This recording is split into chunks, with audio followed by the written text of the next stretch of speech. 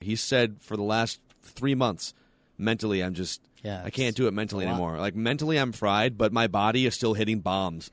I don't know His brain is just short-circuiting and ready to be done with baseball, and yet, 150 RBI. Baseball Viagra is still very powerful. Call a doctor after 20 seasons. Yeah, it's probably your home run power does not go away.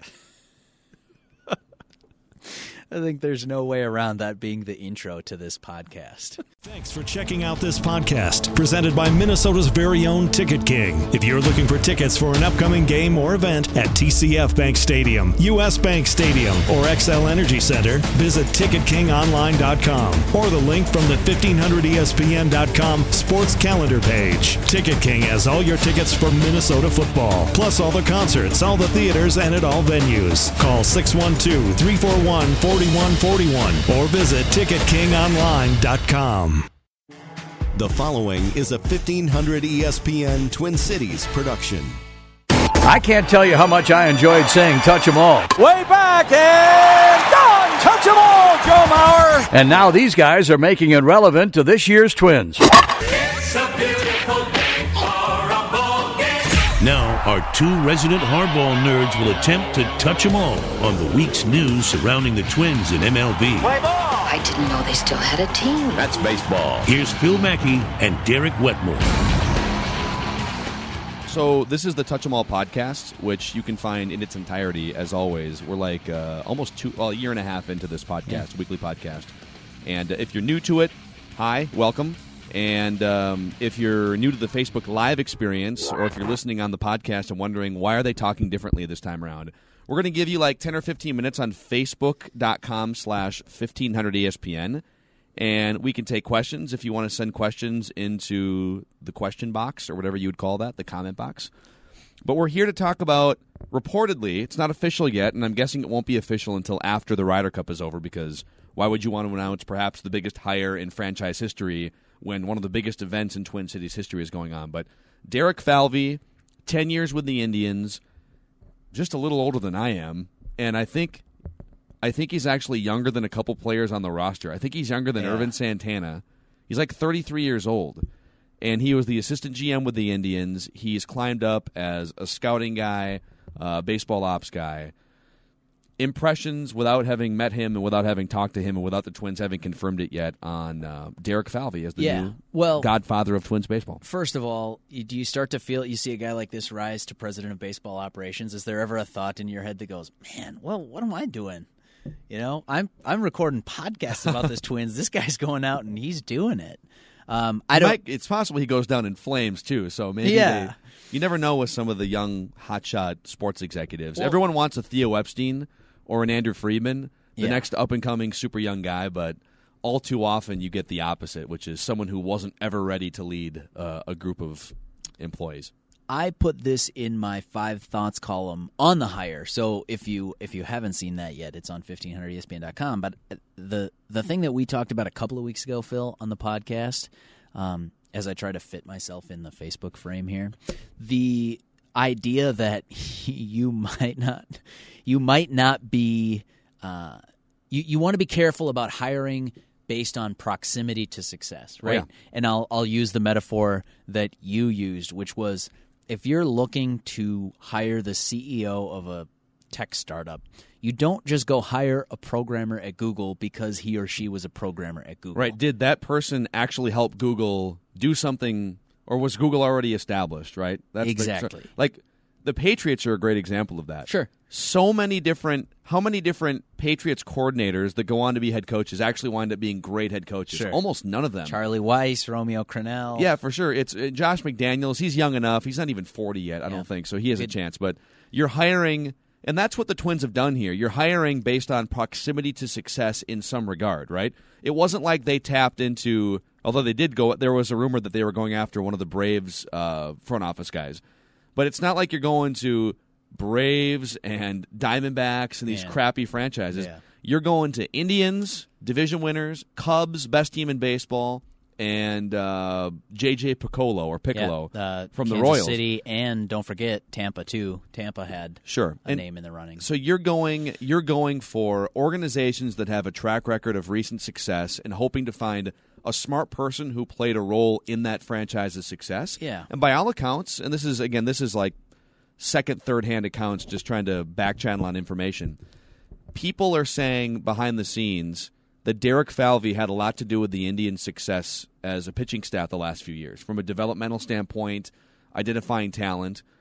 And if that's the case, it's very obvious why the Twins would be interested in him, because their pitching is terrible. And it's been for a long time. Right. Well, so to that point, to extend the Google metaphor, and I wrote about this in my 5 Thoughts column after the news kind of started to leak out. Well, it's possible.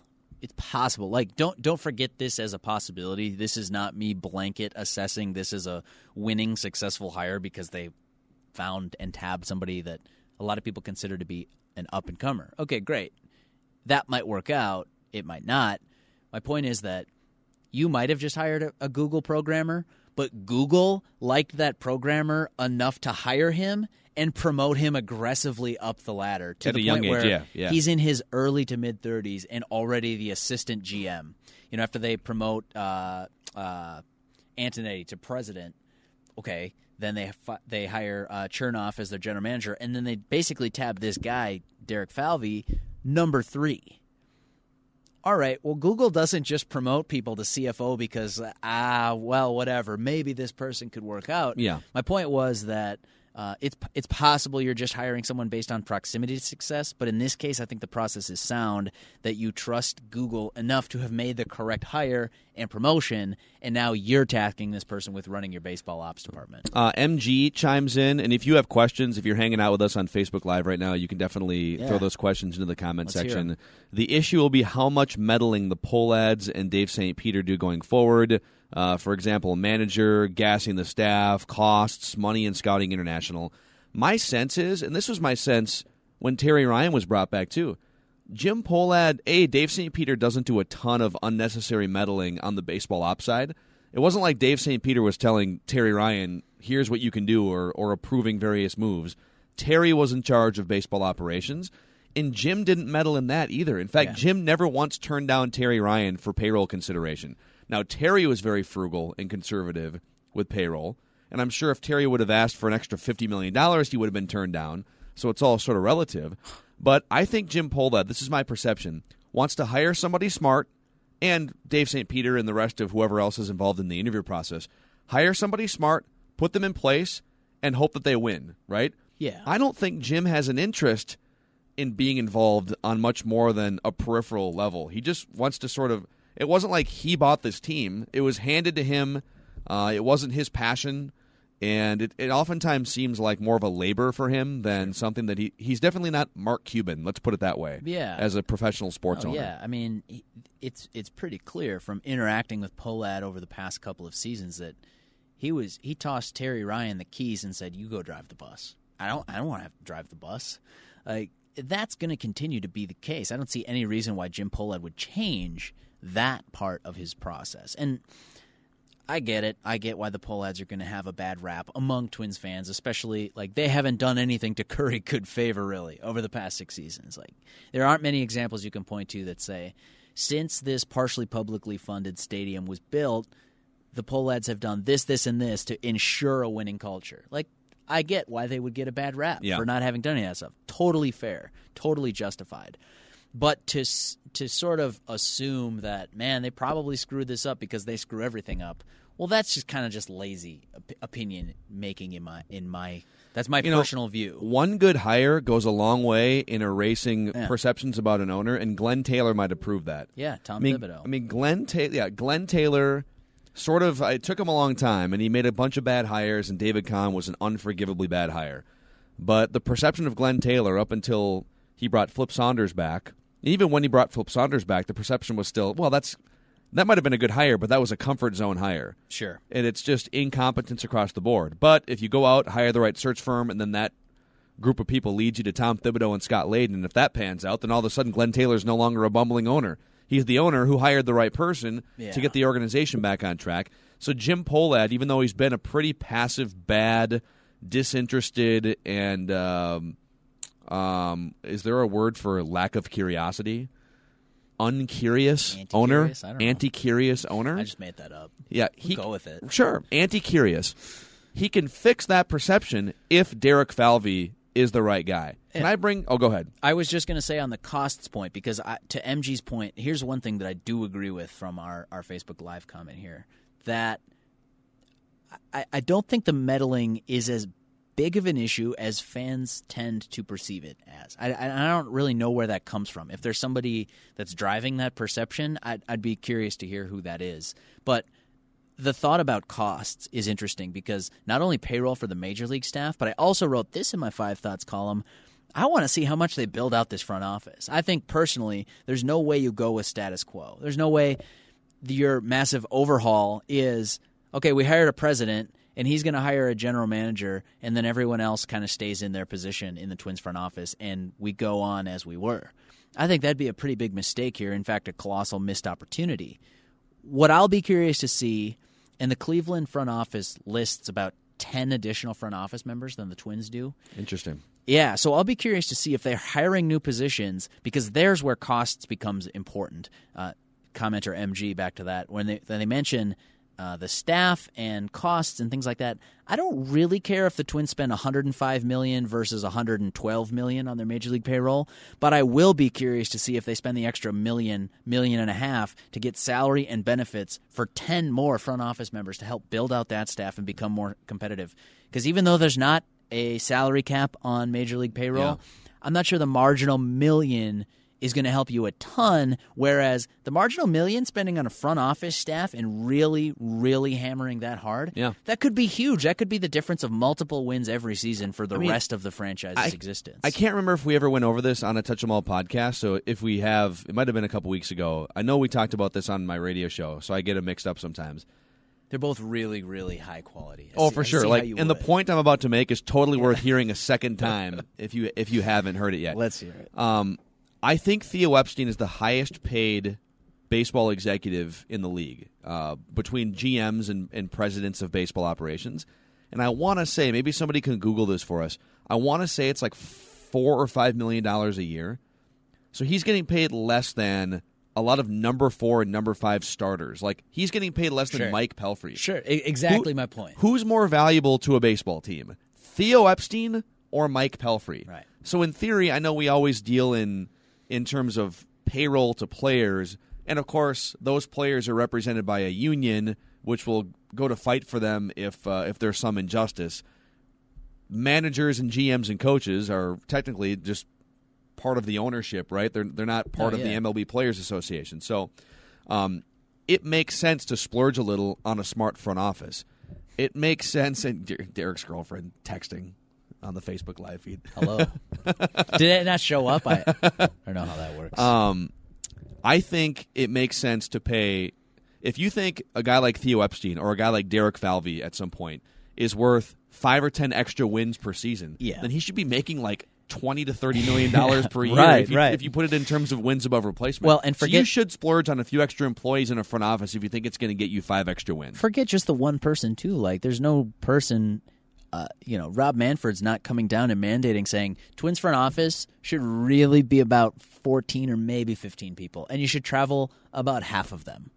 When teams like the Boston Red Sox are coming in and blowing that number out of the water, and I'm not saying the marginal body is going to make a huge difference every single time, but what's the argument against doing that other than we're okay. What we're doing works. No, it doesn't. Like, you've proven that 6 years in a row. So my argument is just, let's see how this changes the front office structure. I think they should beef it up. I'll be curious to see if Falvey's given the latitude to do that. And to MG's point on Facebook Live, that is the kind of thinking that I want to see Falvey implement if indeed he does take over the Twins front office. That look, it's not just the marginal free agent decision here, or like, can you get this trade right, or did you get this draft pick right? Those things are all important, don't get me wrong. Bigger issue to me is, how do you structure your decision-making process? How do you structure your front office overall? Is there a position, or is there a process that allows you to succeed more often than you've recently been succeeding. Cole chimes in here on Facebook Live. Will we see a 3-tiered baseball ops hierarchy? If so, who is the third leg? We don't really know yet, to be honest. To me, it makes sense to have president of baseball operations and then whatever you want to call the other titles. I'm sure general manager will be one of the titles. And then if there's a third tier in there, if you have sort of a triangle of authority with president of baseball ops and then 2 other legs to sort of stand on, I think it should be someone with a rich scouting background who really has a handle on the human element and some of those intangible things that you can't quantify. And Terry Ryan would have fallen into that category. Still might. Yeah. Could you imagine? Still might. Oh Yes, my I gosh. could imagine, actually. Wow. Yeah. Well, we'll see. Is there a non-zero chance? There's a that non-zero Terry Ryan chance comes that back? Terry Ryan would be like the special assistant to the general manager or whatever. And then the other guy would be somebody more analytically inclined, Sure. somebody with a grasp on sabermetrics. So let me say, explain to me your thought process here. What you're talking about, like what this structure would look like. And Cole, if you're still there, I suppose you could explain what you are thinking too. The way I see this playing out, you got a president who then hires a general manager, and then you have your assistant general manager, and then build the front office down from there. You sort of have these departments. One's in charge of pro scouting, one's in charge of amateur scouting, maybe international scouting's a different department. Advanced stats and baseball research should be a department. And these kinds of things are all then different arms that you put someone in charge of and have a staff under that person. But to me, the 3 most important people in the front office would be the president, the general manager, and in this case, the assistant general manager. Assistant general manager, would you be shocked if it was Rob Antony next year? I wouldn't be shocked. Rob brings some value in that he's been negotiating contracts for the better part of a decade in Major League Baseball. Rob brings value to a front office.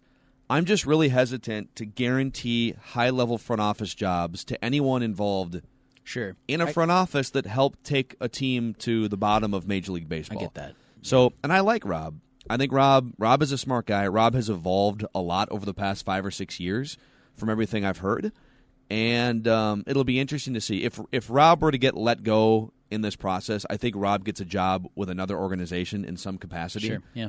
But I don't have a great read on that. I want to throw a couple things at you here. And by the way, we do have some more questions we'll get to on FacebookLive.com/1500ESPN.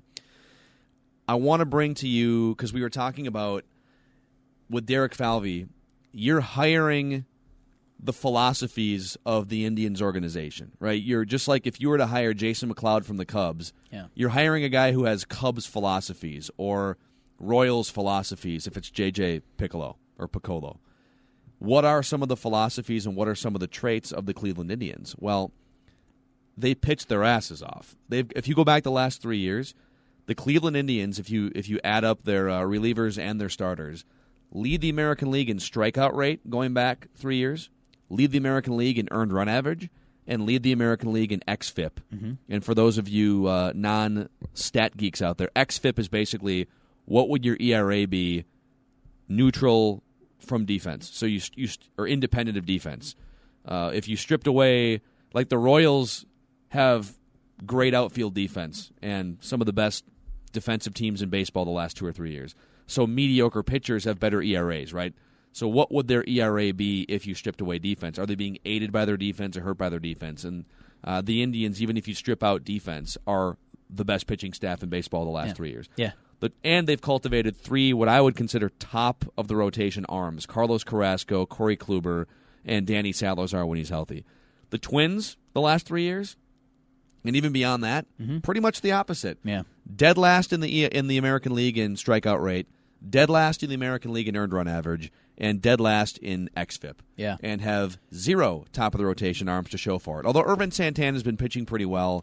Yeah. I think if you were comparing Irvin Santana to the other 3 guys in that Cleveland rotation, which one would you start at the top of a rotation if healthy? I think he's number 2 to almost all those guys, to be totally honest. You could debate maybe Danny Salazar, but so the Indians, to your point, like that's the biggest thing to me is if Falvey gets the pitching right, the other stuff's still important, but it becomes more fringe conversation. It's not the heart and the guts of the conversation. The guts of the conversation is pitching, specifically starting pitching. Yeah. They also, by the way, lead the American League in velocity. Actually, I take that back. They're like top 3 in velocity, Cleveland, over that stretch. And this is going to go way down the analytics path. But Fangraphs quantifies effectiveness of each pitch, and their off-speed stuff collectively is the best in the American League over those last 3 years. In terms of converting batters into outs using specific pitches. Okay. They have the best off-speed stuff playing off of high velocity on the fastball. And I just find that kind of interesting. So there's a process by which they are winning in Cleveland from a pitching perspective, and the Twins don't have anything like that process you would think behind the scenes. Yeah. It's not just dumb luck that the Indians have been that good the past few years pitching, and the Twins have been that bad. And it's not just like, oh, well, they lucked into better players and more talented arms. These are trades, these are drafts, these are free agent signings. Development. Mostly trades, if you look at the guys that we were just talking about here. Let's get to a couple more questions and then wrap up the Facebook Live portion of it and just continue the podcast as we are. Who's this, Bill? Let's go to Tony here. Tony, okay. Does being an ex-college pitcher give you more voice or respect when it comes to being a front office guy? That's like Tyler. in Falvey's situation? Yeah. Tyler, thank you. Sorry, I skipped Tony at the bottom. We'll get back to you. Tyler, quickly, yes and no. I mean, he had like an 11 ERA at he's Trinity like, College or something. Right. I mean, like he played the game, so like that matters to an extent. Andrew Friedman never played. Andrew Friedman came from Bear Stearns. From Wall Street, yeah. Right? You're not going to necessarily march into the clubhouse and say, here's what we should do on the pitching side because I was a pitcher. It's like, right. I pitched at Trinity and had an 11.47 ERA. Everyone so you I'm gonna talk tell to, you. every single pitcher you talk to has had more success as a pitcher. So, like, they're not taking your word for it based on track record. But I do think that there's certain things that can be gained, especially from people with an analytical bent, to explore their own biases. Like, one of the big things about the stats revolution in baseball has been, well, let's explore the biases that we've just sort of, like, these groupthink things that have just emerged. Like, well, every time someone makes a big defensive play, how funny it is how often they lead off the inning. And actually, that's, like, not true. It's just something that has been made up and survived baseball culture. There's all kinds of things. That's maybe a bad example. But there are certain things like that, sort of truisms that have survived in baseball. I think that having played at a relatively high level does matter, though. I think that it allows you to sort of examine some of these things. Yeah. And I'll use the example that you pointed out to me in a YouTube video from Falvey at the 2013 SABR convention, when he was asked, what are some ways that organizations can overhaul prospect development and become a little bit better at developing some of these top-end prospects? And he said, honestly, there's not that much time that they spend actually honing their craft. Such a high percentage of their time is spent schlepping around on buses, which doesn't help them develop into a major leaguer. And he said that, like you said, at a SABR baseball research convention. Yeah. Or it's a lot of analytics, and he's thinking more human element. Sure. And that's what you want. Yeah. Analytically inclined, always considering human element. Human element, analytics, and where are the breaks in the system? Like, instead of just sort of accepting at face value, this is how we do things. This is the way baseball is run. Like, if you can sort of tweak it, and to use your Friedman example, Jonah Carey wrote a great book called The Extra 2%, wherein he took Wall Street philosophies to a major league front office. If you can figure out ways to just increase the percentage chance that a minor leaguer surfaces by 1%, that matters. If you can increase the percentage chance that a pitcher stays healthy throughout the course of a season by 1.5%. Yeah. It sounds so trivial, and trust me, it's not. All of that stuff matters when you're talking about such a tightly competitive industry like Major League Baseball. If you can give yourself a little advantage in any of these areas, that stuff adds up. It matters a lot. So to your question, I believe that was Tyler, it matters in as much as it allows him to question sort of conventional thinking, whether it's on the stats side or the baseball side. I think someone like Molitor is well-positioned to do that too. He thinks about stats, but he's also had a Hall of Fame career and makes him think well, this is what we thought when I was playing. How can we apply that, and is that right or wrong? let's not just throw it out, but let's figure out how we can manipulate, if that makes sense, how to kind of turn it and become more valuable. On the Molitor front, let's take one more question on Facebook Live here, and then we'll say goodbye to our Facebook Livers, and then we'll continue on with the rest of the Touch 'Em All podcast here. Bill wants to know, and this is probably more of a question for you because you've been around the clubhouse a lot more than I have this year. What's your assessment of Molitor's intermediate-term future if you're sure he's around at least one more season? I'll just give you my quick 5-second thought. I think he's back. I think there's been too much momentum. He wants to come back. He told Doogie on the Scoop podcast this week, very good one-on-one conversation. If you haven't checked it out, the Scoop podcast, iTunes, 1500ESPN.com. And he owns this. He owns it. There's been a lot of great managers. Jim Leland lost over 100 games once in the 90s. So managers have less influence over wins and losses than coaches in other sports. So you can't pin it. You can't just say, "Well, Molitor became a bad manager and they would have been an 80-win team if he wasn't so terrible." It's not. You can't say that. I think he comes back, and then I think they evaluate sometime next year, Derek Falvey and whoever he hires, to see if Molitor is a fit going forward. I don't think it's a slam dunk.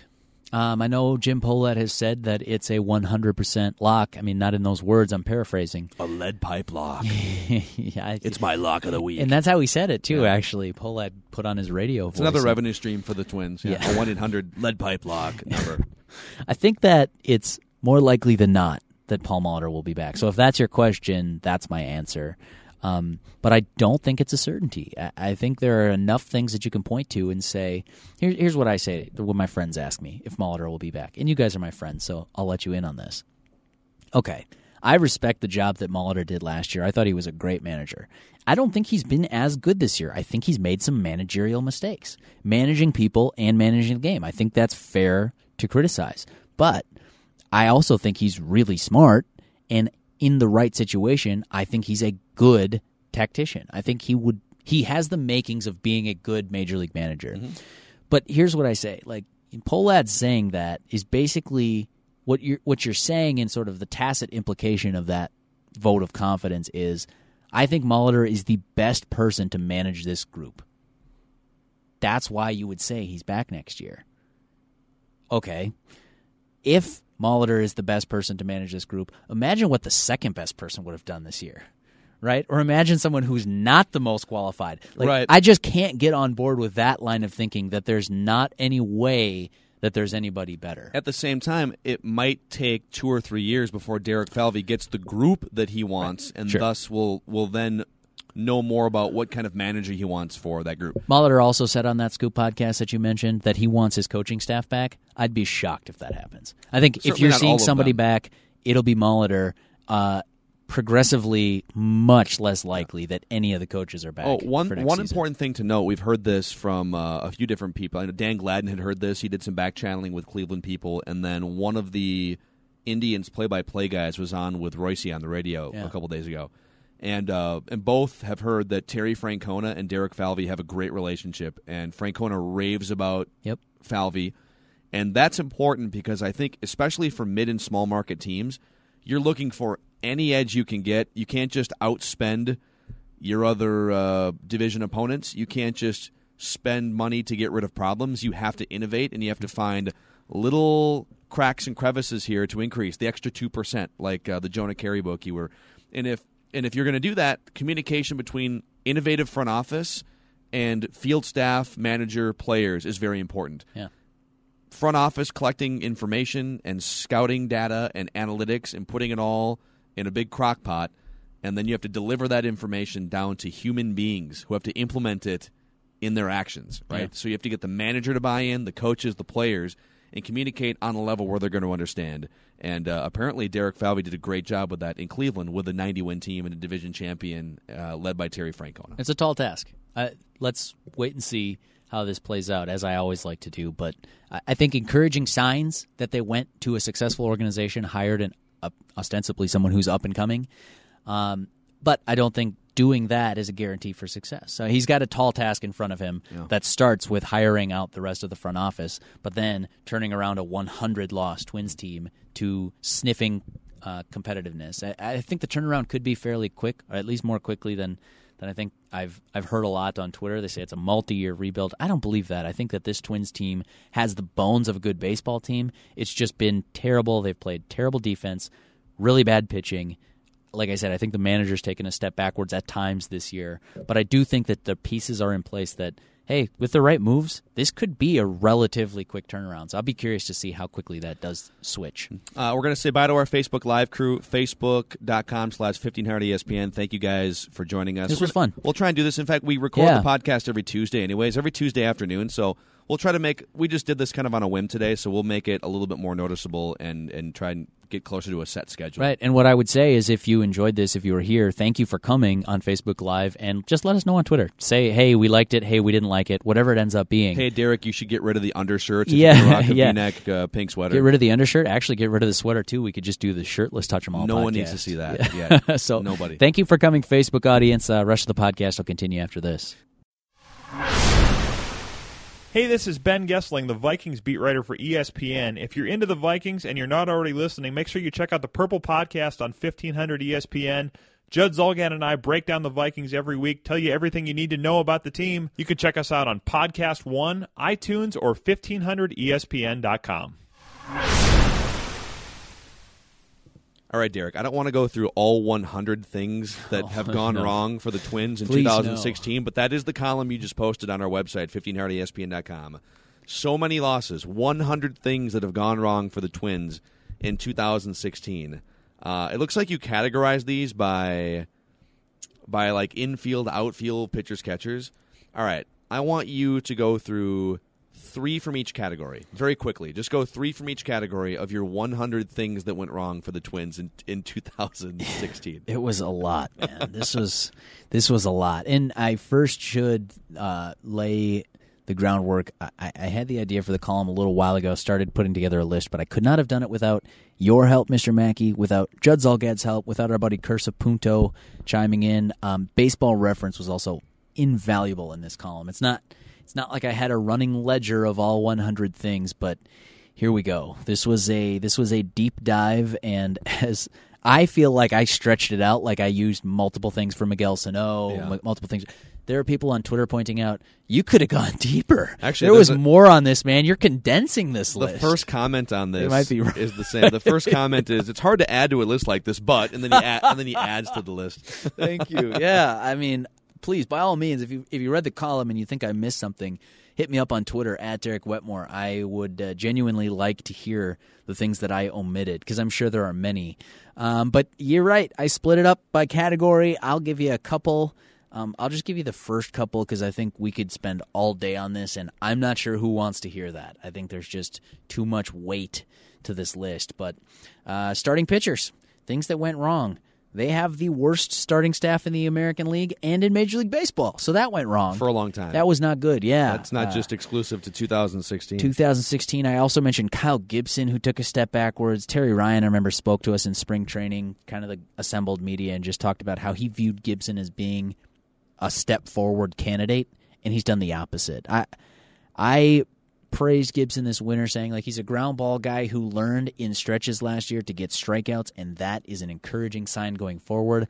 Pretty much everything about this season for Kyle Gibson has been discouraging.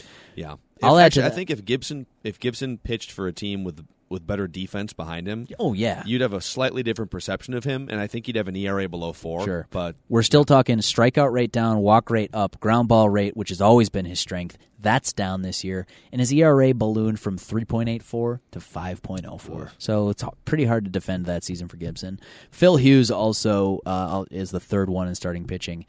Obviously, it's just like a comedy of errors for him. He had the line drive off his femur, which cracked a bone in his leg. He was one of the first pitchers this year diagnosed with thoracic outlet syndrome. That surgery ended his season.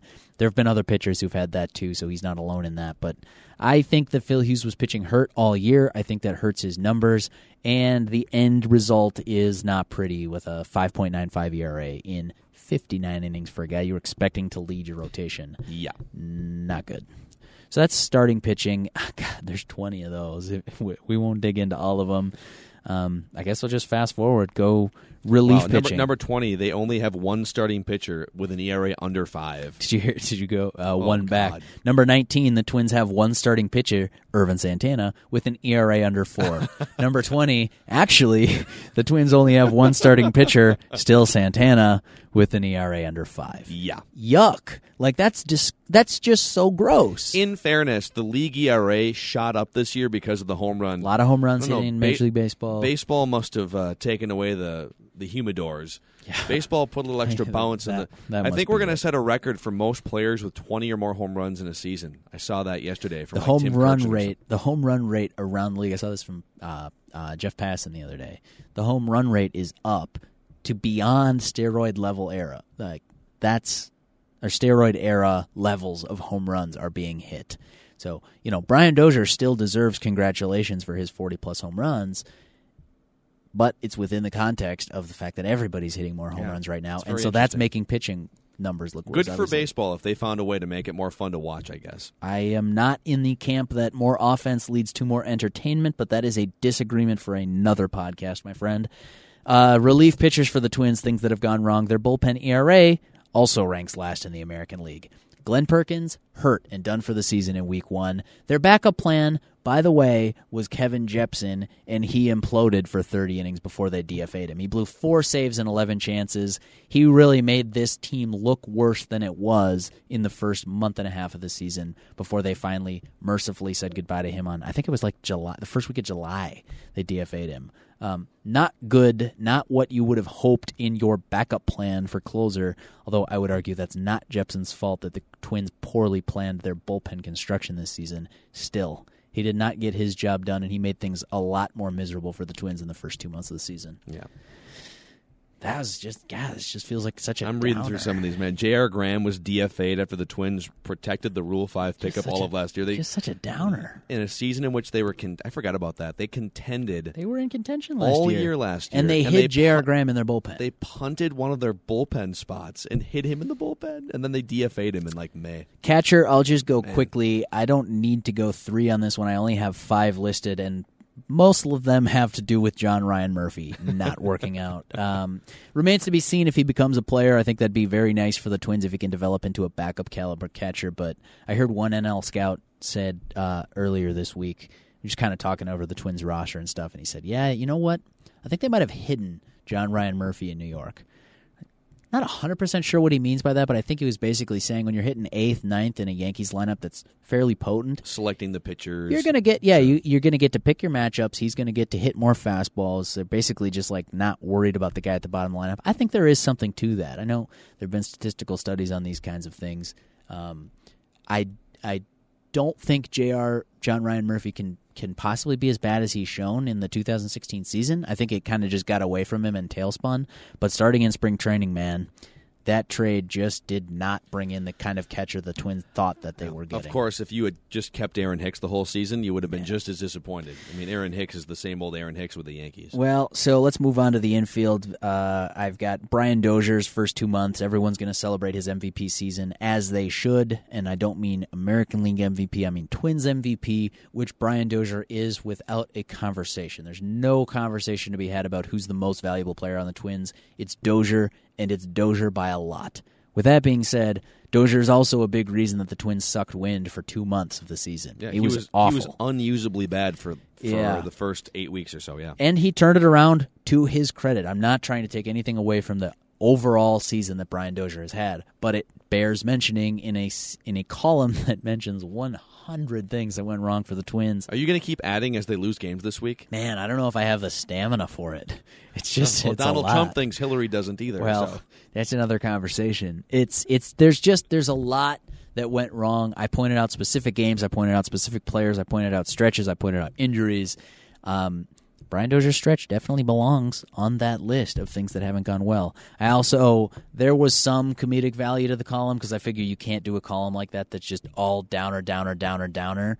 So I did mention number 44 is David Ortiz's epic farewell season for the Boston Red Sox. Not only did you give up on that guy and he went on to have a Hall of Fame level career, his goodbye season when he's supposed to be washed up and just sort of fading off into the sunset like Derek Jeter did. Best hitter in baseball. He's Big Papi. I love once again. David Ortiz basically broke the video game, right?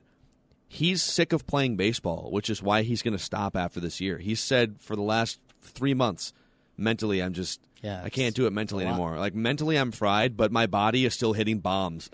I don't know His brain is just short-circuiting and ready to be done with baseball, Right. and yet, 150 RBIs. My or cheat whatever. code was supposed to have expired this season. My subscription was It's supposed ridiculous. to be canceled, but it auto-renewed, I guess. Baseball Viagra is still very powerful. Call a doctor after 20 seasons. That's If your home run power does not go away. I think there's no way around that being the intro to this podcast. I guess quickly, the outfield, the Miguel Sano experiment was flawed from the beginning, but it blew up in their face as a lot of us expected it to. So that's one thing. Byron Buxton not being ready is not like terribly surprising given his age and relative experience in the minor leagues. But I think, I still contend, and I think we agree on this point, Phil. This is a totally different season if Byron Buxton is ready to be the kind of player he is today, if he's ready to do that on April 2nd. You know what, though? Even if you add up all the bad stuff for Buxton this year, I believe he's still a 1.5 WAR player. Amazing. And that's For not how just bad he was. That's not just after he came back and figured it out, he's 1.5 WAR. If you include the bad stuff early on and you add it all up this year, Byron Buxton has been worth a 1.5 above replacement, mostly because of the power and because of the defense. Defense is fantastic. The final thing on outfield that I'll mention is our guy, Oswaldo Arcia. Yeah, we might have whiffed on that one. I'm still, just like he has whiffed on most pitches he's seen this Basically year. all of them, Yep. yes. I'm still holding out hope. All right. I think a fifth organization could do him good. It's totally possible. It's totally possible. Non-zero chance that happens. A couple of highlights from the rest of the column, because honestly, I'm getting bogged down just by mentioning these. But like the staff failing to develop, at least failing in quotation marks, to develop Buxton and Jose Barrios early on in their major league careers raised serious and legitimate, I think, questions about their player development model. Yes, those players are young. Those players are inexperienced, relatively speaking, at the minor leagues. So in some form or fashion, their struggles in the majors should be, I don't want to say expected, but plausible. Like, it's realistic for these guys to have struggled this year. But when it's player after player after player after player, and they get up to the major leagues and are not ready to compete, you start to wonder, like, well, what's going on? Is it their minor league coaching staffs? Is it their player development process? I don't know, and I'm not levying that specific criticism. I'm not saying the Twins are bad at developing players. I'm saying their player development process did not work this year. For whatever reason it is, it did not contribute in a meaningful way to wins in the major leagues. Yeah, I don't think there's ever one thing that you can point to and say, wow, if you fix that, you'll be developing players in a better, different way. It's everything from communication to scouting to maybe even logistics. There's so many things that go into great player development systems. It might just be what Jim Pollard would call a total system failure that has led to the Twins' inability to develop pitching over the past 10 years. Like, you can't just sit there if you're the Twins and cite bad luck or injuries or, well, every team. It's hard to find pitchers in the draft. It's a crapshoot. Right, but 10 years? 10 years? Yeah. And if you want to talk about the draft alone, it's longer than 10 years because Johan Santana and Francisco Liriano were not drafted by the organization. Francisco Liriano was a trade acquisition, and Santana was a Rule 5 acquisition. So you got to go back a long time before you find someone the Twins drafted and developed as a starting pitcher who turned into like a number 1, number 2 guy for a number of years. Maybe Brad Radke, to be honest. It's a lot. It's a long time ago. It's like 20 years ago. You know, that was awfully negative. But the only reason our podcast's not as popular as, say, like, Stone Cold Steve Austin or like, the Tim Ferriss show, anything. It's just, we've had some bad luck. We got bad turn of events that haven't really played out in our favor. If we get a couple of breaks here or there, we're talking probably record downloads not only this month, but really kind of like changing the podcast industry with how innovative this Touch 'Em All podcast has been. And if it's not bad luck, then it's 1500 ESPN's inability to develop young audio prospects. Well, there might actually be some truth to that one.